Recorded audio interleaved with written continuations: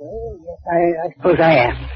Matter of fact, the adventure I'm going to relate was one of the most gruesome experiences I ever hope to encounter. I never think of it if I can help. Oh, perhaps I'd better not tell it after all. Brings up memories that I'd rather... Now come, Dr. Watson, you're not going back on us now. The Cornish Horror, or The Adventure of the Devil's Foot. That was the name, wasn't it? Yes, the Devil's Foot. The very word still makes my spine tingle with horror. Oh, well, I'll get on with it. Good. It was the spring of the year 1897. Holmes' iron constitution had shown some signs of giving way due to a particularly arduous and nerve-wracking winter. In March of that year, Dr. Moore Ager of Harley Street gave positive injunctions that Holmes get out into the country. Protracted rest. Holmes demurred first, but I finally persuaded him. Well, the third week in March found us settled in a small cottage near Pordew Bay, the further extremity of the Cornish Peninsula. Isn't that rather bleak country for a convalescent, Dr. Watson? Bleak is putting it mildly. I've never known such grim surroundings. Must seem to Holmes admirably. Just his natural perverseness, I suppose. Oh, I dare say. Our little whitewashed house stood on a grassy headland. From its windows, we looked down upon the whole sinister semicircle of Mount Bay, and that old death trap with its fringe of black cliffs and surge-swept reefs. On the land side, our view was as somber as on the sea. Country of rolling moor, lonely and dun-colored. In every direction, there were traces of some vanished race, which had left as its sole record strange monument of stone. Holmes spent most of his time puttering round about these weird ruins. Well, everything was going along peacefully until one morning our simple and healthy routine was violently interrupted, and we were precipitated into the midst of a series of gruesome and nerve-shattering events.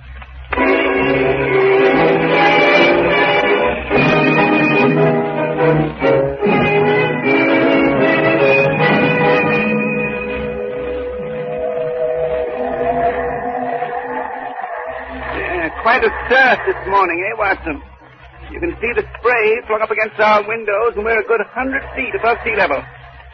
I don't think I shall venture out today. Bad weather. The old boy is certainly lashing himself into a fine frenzy. What do you mean, the old boy? The devil, Watson. The devil himself. What are you raving about? Didn't I tell you that the natives hereabouts refer to that seething death trap down there as the devil's cauldron? They think the old gentleman himself lives there. Dear me, how unsettling. Yes, a very interesting superstition. You know, Watson, that this locality is supposed to have been the last resort of devil worship in England. Many scientists believe that those huge prehistoric monuments of stone were part of a temple given over to the Prince of Darkness. Preposterous. I don't know. As logical as most of the theories that endeavor to explain their existence. The superstition goes on to say that when the devil was finally driven from his temple, he took refuge in the bay down there. Yes, they claim that on stormy nights you can hear his hoofbeats as he races up and down the rocks. Hey, Holmes, what are you trying to do? Give me a case of nerves? No, what's this? Someone running up our path. His cloak flapping about like a giant's bat. Why, it's that Tregellis fellow, the one who forged with the bitter. What about Tregellis, eh? You wonder what's happened. Face as white as sheet. Open the door, Watson, open the door. Mr. Holmes. Yes. Thank heaven I find you at home. The most terrible thing has happened. I can scarcely believe it. Sit down, my dear fellow. Sit down. Yeah, that's better. Now, perhaps you can tell us what's happened. Slowly, take your time. My family, my sister and my two brothers. It's too terrible. Why, just last night I was with them at the house. The Danny Water, it's called. All well and happy, with great cards. And now, without warning, I can... Easy, Tregellis, easy. Perhaps if you can manage to give us a few of the facts. I left them there last night. My sister Brenda and my two brothers, Owen and George. What time is that? The clock in the church steeple over at Pordew was chiming 10 o'clock as I closed the door behind me. I had left them all in the card room, laughing and in good spirits. And this morning, being an early riser, I was out taking a walk before breakfast when Dr. Richard overtook me in his carriage with the news that he'd been sent for on a most urgent call from Sedanic Water. Something terrible happened to my family. I jumped in beside him and he whipped up the horses. And what did you find at Sedanic Water? Oh, Mr. Holmes, it was terrible, ghastly. My two brothers and my sister there in the card room just as I had left them. But what a change, what a ghastly change. Yes. Brenda lay back stone dead in her chair. And my two brothers sat on each side of her, laughing and shouting and singing. The sense is sticking clean out of them, and all three of them. My dead sister and my two demented brothers retained upon their faces an expression of ghastly horror, a convulsion of terror. Oh, I'll tell you. Yes. Dr. Richard was so overcome at the sight, he fell fainting into a chair. Anyone else in the house besides your sister and brothers? Only Mrs. Porter, the old housekeeper. But he said there's nothing during the night. I presume it was she who found him this morning. Yes, she always goes through the house in the morning, airing it out before the family comes down. When she reached the card room, she found them. The shock was too much for her. She had a nervous collapse. We had to put her to bed. I don't wonder. Most exceptional case. Most exceptional. That's what we thought. We could find no traces of strangers in or around the house. Nothing was stolen, nothing touched. The vicar believes you're the only one who can solve the case, Mr. Holmes. He insisted I come to you. I'd be only too glad to handle the matter, of course. But first I must ask you a few questions. Anything, Mr. Holmes, anything. To begin with, Mr. McGinnis, why do you live with the vicar separated from your family? Any coldness or misunderstanding? Well, as a matter of fact, we did have a slight argument 2 years ago. About some property it was. But that was all settled long ago. We were on the best of terms. Right. Now, Mr. McGinnis, if I'd like to call anything at all that was out of the ordinary. There was one thing that occurred to me. Yes, yes. As we sat at the card table, my back was to the window. George was facing me. Suddenly I saw him look hard over my shoulder out of the window. I turned quickly, and just for a moment I thought I caught a glimpse of something moving. Man or animal? I don't quite know. My brother said he had the same feeling. You investigated? No, Mr. Holmes, we did not. Oh, my. It seemed to me unimportant. Silly, in fact. You had no premonition of evil? No, Mr. Holmes. Would to heaven we had. It's uncanny, that's what it is. Something came into that room, and that something killed my sister and dashed the light of reason from my brother's mind. Something devilish it was. That should prove to be the case. I fear I shall be of very little assistance, Mr. McGinnis. Come, Watson, come. I think perhaps you'd best go down to Tredenick Quarter at once.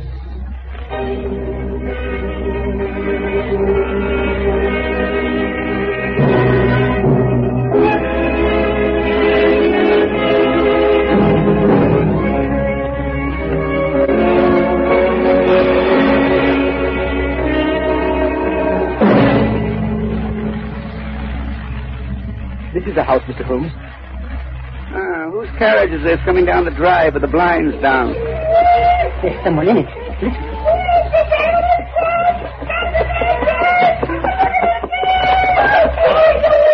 My brothers, my poor brothers. It's Dr. Richard's carriage. He's taking him to Hudson. It's so awful, my poor brothers. Easy, McGinnis. Keep a stiff upper lip, man. We've got to find out who's responsible for this atrocity. Yes, I suppose you're right. I'll do my best. Stout fellow. Which are the windows of the card room? This one here. Oh, my.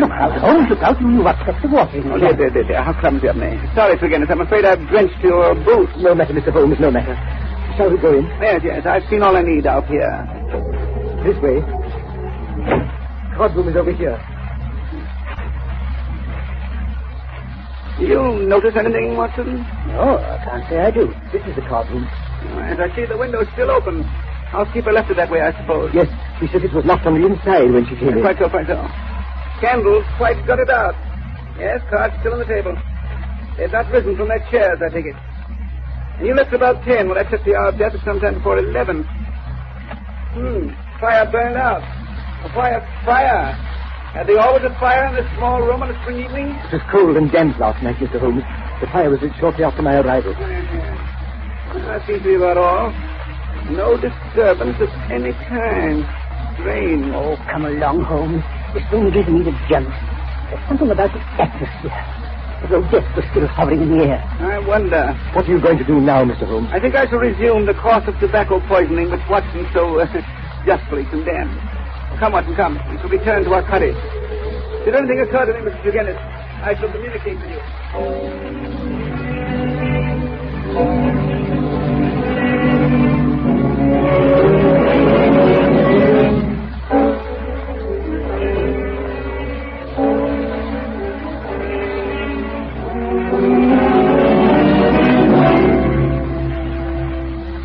Well, it won't do, Watson, it won't do. All the facts are negative. I say, you think Mr. Dennis's account of his actions last night was truthful? Quite, Watson, quite. Remember the incident of the spilt watering can? Well, I did that to obtain an impression of his foot. I take it you succeeded. I did. With that printed a sample, I was able to trace his movements last night. His story is correct. He left the house about 10, went straight back to the vicarage, and didn't return. Nor did anyone else enter or leave the house. Then Then it must have been the man, or the animal, that they thought they saw in the bushes. He must have returned and frightened them to death. There's no such man or animal, Watson. Last night was a dark night, and anyone who had the wish to frighten these people would have been compelled to put his face against the glass before he could be seen. Well? There's a 3-foot flower border outside the cardroom window. And there are absolutely no footprints in there. Yes, but doesn't that mean? It means Mrs. Regenna's sister and her 2 brothers were alone when death struck the sister down and drove the brothers insane. Yes, hold that. Why, that is supernatural. I hope not, Watson. I hope not. Look, Holmes. There comes another visitor at our house. A stranger this time. Big, savage looking fellow. My word, look at that huge head with the big eyes and the grizzled beard. That, my dear Watson, is none other than the famous Dr. Leon Sterndale.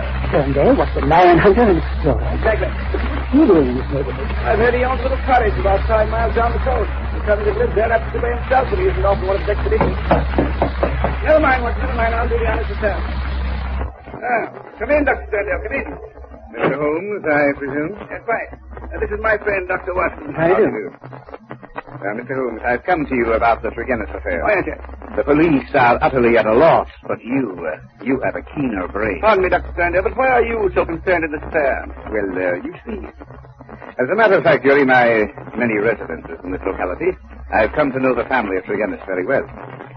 Their horrible fate has been a great shock to me, Mr. Holmes. Oh, so sorry. As a matter of fact, I was on my way to Africa. I've gotten as far as Plymouth when the news reached me this morning. I came straight back to help in the inquiry. But that makes you lose your ship. One sailed for Africa this afternoon, if I'm not mistaken. I can take the next. When did you last see the Tregennis family, Dr. Sterndale? I saw Brenda, Miss Tregennis, 3 days ago, just as I was leaving for Plymouth. Oh, so you've been in Plymouth the last 3 days? Yes. How'd you get the news so quickly? Surely the Plymouth papers didn't carry an account of the matter in this morning's edition. I received a telegram. Telegram? Might I ask from whom? You're very inquisitive, Mr. Holmes. That is my business, Dr. Sterndale. Very well. The telegram was sent by the vicar, Mr. Roundcliffe. Right, I see. Now, Mr. Holmes, have you reached any conclusion? Conclusion? Well, that would be a trifle premature. But I have every hope of bringing this matter to a satisfactory termination. Satisfactory to me, that is. Would you mind telling me if your suspicions point in any particular direction? I don't feel this is the moment to answer that question, Dr. Sterndale. And I see that I've been wasting my time. I need not prolong this visit. Good afternoon, gentlemen. House-mouthed fellow, that Dr. Sterndale, eh, Holmes? He told us more than he realized, Watson. But he knows even more. How could he? If he was in Plymouth. But was he, Watson? Was he? That statement is something for us to look into.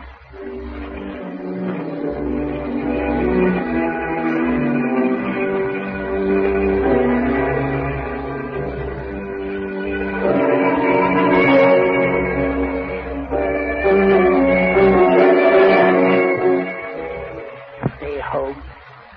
Must you go on smoking that foul pipe? Why not? Oh, the atmosphere is so thick I can hardly see across the room as it is.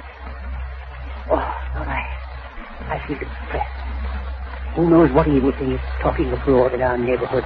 Now, light the lamp, Watson. It's the gathering twilight that makes you gloomy. Oh, rubbish. Look here, Holmes. Yes? What about that Dr. Sterndale? Do you think he did it?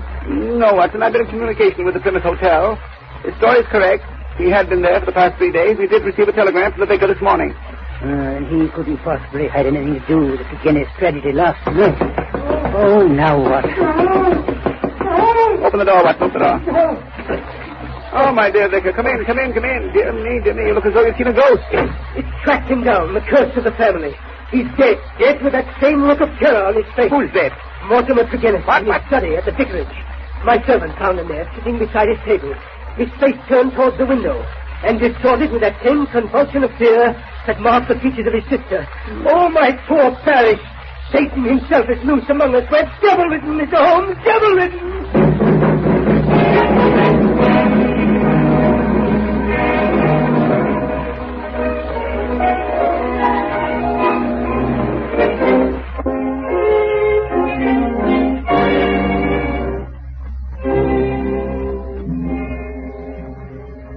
This was his study, Mr. Holmes. Depressing atmosphere. It was worse. I had the servant open the window. He's quite ill from the shock, poor fellow. Oh, terrible look on Tregennis' face, Holmes. The whole body is contorted and convulsed in the very paroxysm of fear. You've never seen death in this form before, Watson? Never. You know of no poison that would have this effect? Good heavens, no. You...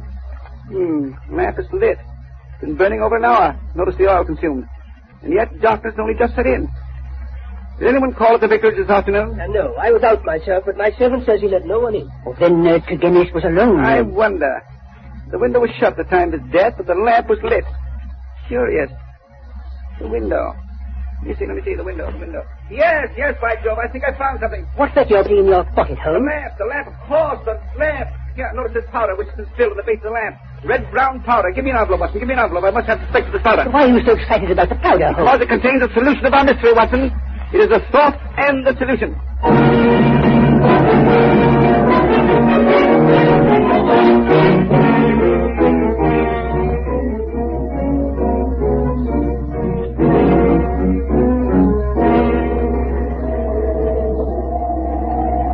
I say, Holmes, you haven't touched your supper. Oh, what a foul night. The wind's rising again. Oh, this place is getting on my nerves. Be quiet, Watson, be quiet. I don't want to be quiet. I want to talk. I'm tired of sitting here listening to that wind and the roar of the surf down below. So, well, why did you send for Dr. Stone then? Because he is an authority on obscure African poison. Poison? Why are you interested in poison? Watson, there are two striking points in common in both cases under observation. Yes? In both cases, the atmosphere of the room had a curious effect on the persons who first entered it. The housekeeper and the vicar's servant both were overcome, as was the doctor who was called in. That's right. I hadn't thought of that. The room was still stuffy when he entered. Right. In each case, there was combustion going on in the room. The fire in the first place, the lamp in the second. And the lamp was not necessary. It was still daylight when it was lit. Yes, but don't you see? Something was burned in each case, which produced an atmosphere causing strange toxic effects. An unknown poison. Good heavens. I believe we have a sample of that poison in the brown powder spilled on the base of the lamp. But how are you going to prove it? I'm going to burn some of that powder. And notice its effect. Just a small pinch of the powder. Perhaps you'd better leave the room, Watson. Leave you alone in here? Certainly not. I warn you, it's risky. Oh, confound the wind. Well, come on, let's get on with this. Very well. Place your chair opposite mine. Then we can watch each other for developments. Right. Come along, I'm ready. Good. I put a pinch of the powder into our lamp. What a pleasant smell. Musky. Supple. Nauseous. Oh, listen to the wind. Holmes. I'm afraid. I don't know why. That wind. I could feel my hair rising. Holmes, you see it? That cloud bank, whirling, black and sinister. Oh, it's monstrous. It's concealing something. Something too romantic. Holmes, it's coming nearer. And nearer. Can't you smell it? Suffering crimson. Hear that? Holmes! Holmes! It's Holmes! Holmes! I know what it is. I can see it. Oh, I can't stand it. It's too terrible. Here, Watson, for love of heaven. Don't get in. Don't breathe. Here, I'll smash the window. I'll smash it. Oh, there, that's better. Now, breathe it, Watson. Breathe it in. Good, clean air. Oh, what a narrow escape. I had no idea it was so powerful. I know. It's a poison that affects the nerves, centers of the imagination. The strain is enough to kill a man or drive him crazy. No. Someone's knocking at the door. And I thought it was true. The air seems to be cleaned out. Good thing there was a high wind. Here, I'll close the shutters and draw the curtain. Yes, I may open the door. Very well. Come on. I need the curtain. Mr. Holmes. Send for me. Yes. Come in, Dr. Stone. Come in. You look rather pale, both of you. Yes. We've just been conducting a little experiment with the poison that kills again. You? Yes, Dr. Sterndale. Perhaps you'd like to tell us why you killed Mortimer Tregennis. I? You can't prove it. No? Now, let me tell you how you did it. You came over to the vicarage late this afternoon. You didn't want anyone to know Gennis. He was to let you in himself, but how could you attract his attention? You brought some pebbles with you, pink pebbles, from a heap beside your house. You threw these at the study window. I found some of these pebbles on the windowsill. Tregennis came downstairs, let you in himself. You had a talk with him. Made him light his lamp. Placed a pinch of the poison powder in the flame and left. You're right, Mr. Holmes. I did kill Mortimer Tregennis. But I'm not guilty of the other atrocity. I swear I'm not. I believe you, Dr. Sterndale. But you know who did do it. Perhaps you'd better tell us about it. Very well. It was Mortimer Tregennis, huh? He admitted it before he died. Mr. Holmes, I have been in love with Brenda Tregennis for many years. We were to have been married when my work in Africa was finished. I've lived so long in places where man is a law unto himself, I took my own revenge. He killed Brenda. In cold blood, he killed her. I have nothing more to live for. By heaven, I'd do it again. But how did Mortimer Tregennis get hold of the poison? It was something unusual, almost unknown. Yes. It was powdered at Diaboli. Diaboli? Devil's foot, eh? Yes. A root found in Africa. Shaped like a foot, half human, half toad-like. I have the only specimen in England. And you showed it to Tregennis? Yes. He was over the other afternoon when I was packing. He was interested in my African curiosities, particularly this powder. I thought no more of the matter until I received the vicar's telegram and learned how they had died. I returned at once. On looking into the tragedy, I was convinced Mortimer Tregennis was the murderer and that he had done it to gain control of the family fortune. Now, there was a crime, but what was to be his punishment? What jury would believe such a fantastic story? No. I decided to take the law into my own hands. Perhaps, if you have ever loved anyone, you will know how I felt. Dr. Sterndale, what were your plans when you set out for Plymouth? I had intended to bury myself in Central Africa. My work is only half finished. Go and finish the other half, Dr. Sterndale. I don't feel called upon to present you.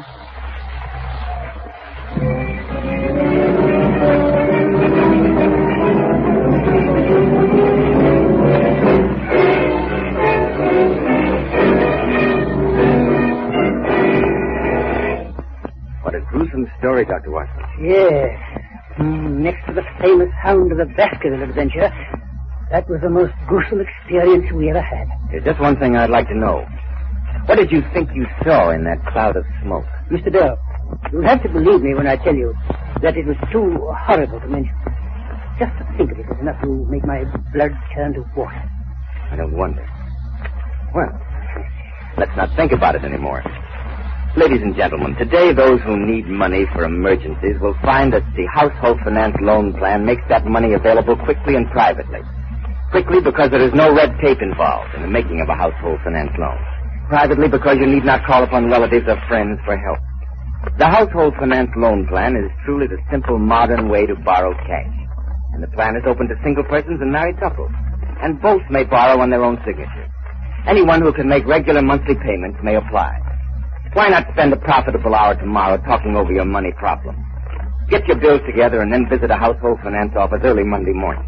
Discuss your situation with a friendly household finance representative in a private consultation room. And remember, Household Finance believes that a loan in itself is not sufficient. Their plan goes further. Once a household finance loan has helped you make a fresh start, Household's Doctor of Family Finances will help you keep even with the help of his money management plan of ordered spending.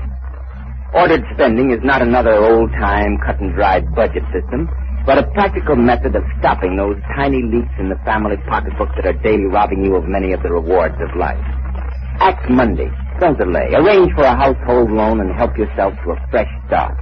There are 193 locally managed household finance offices in 134 cities, and you'll find an office conveniently located in your city.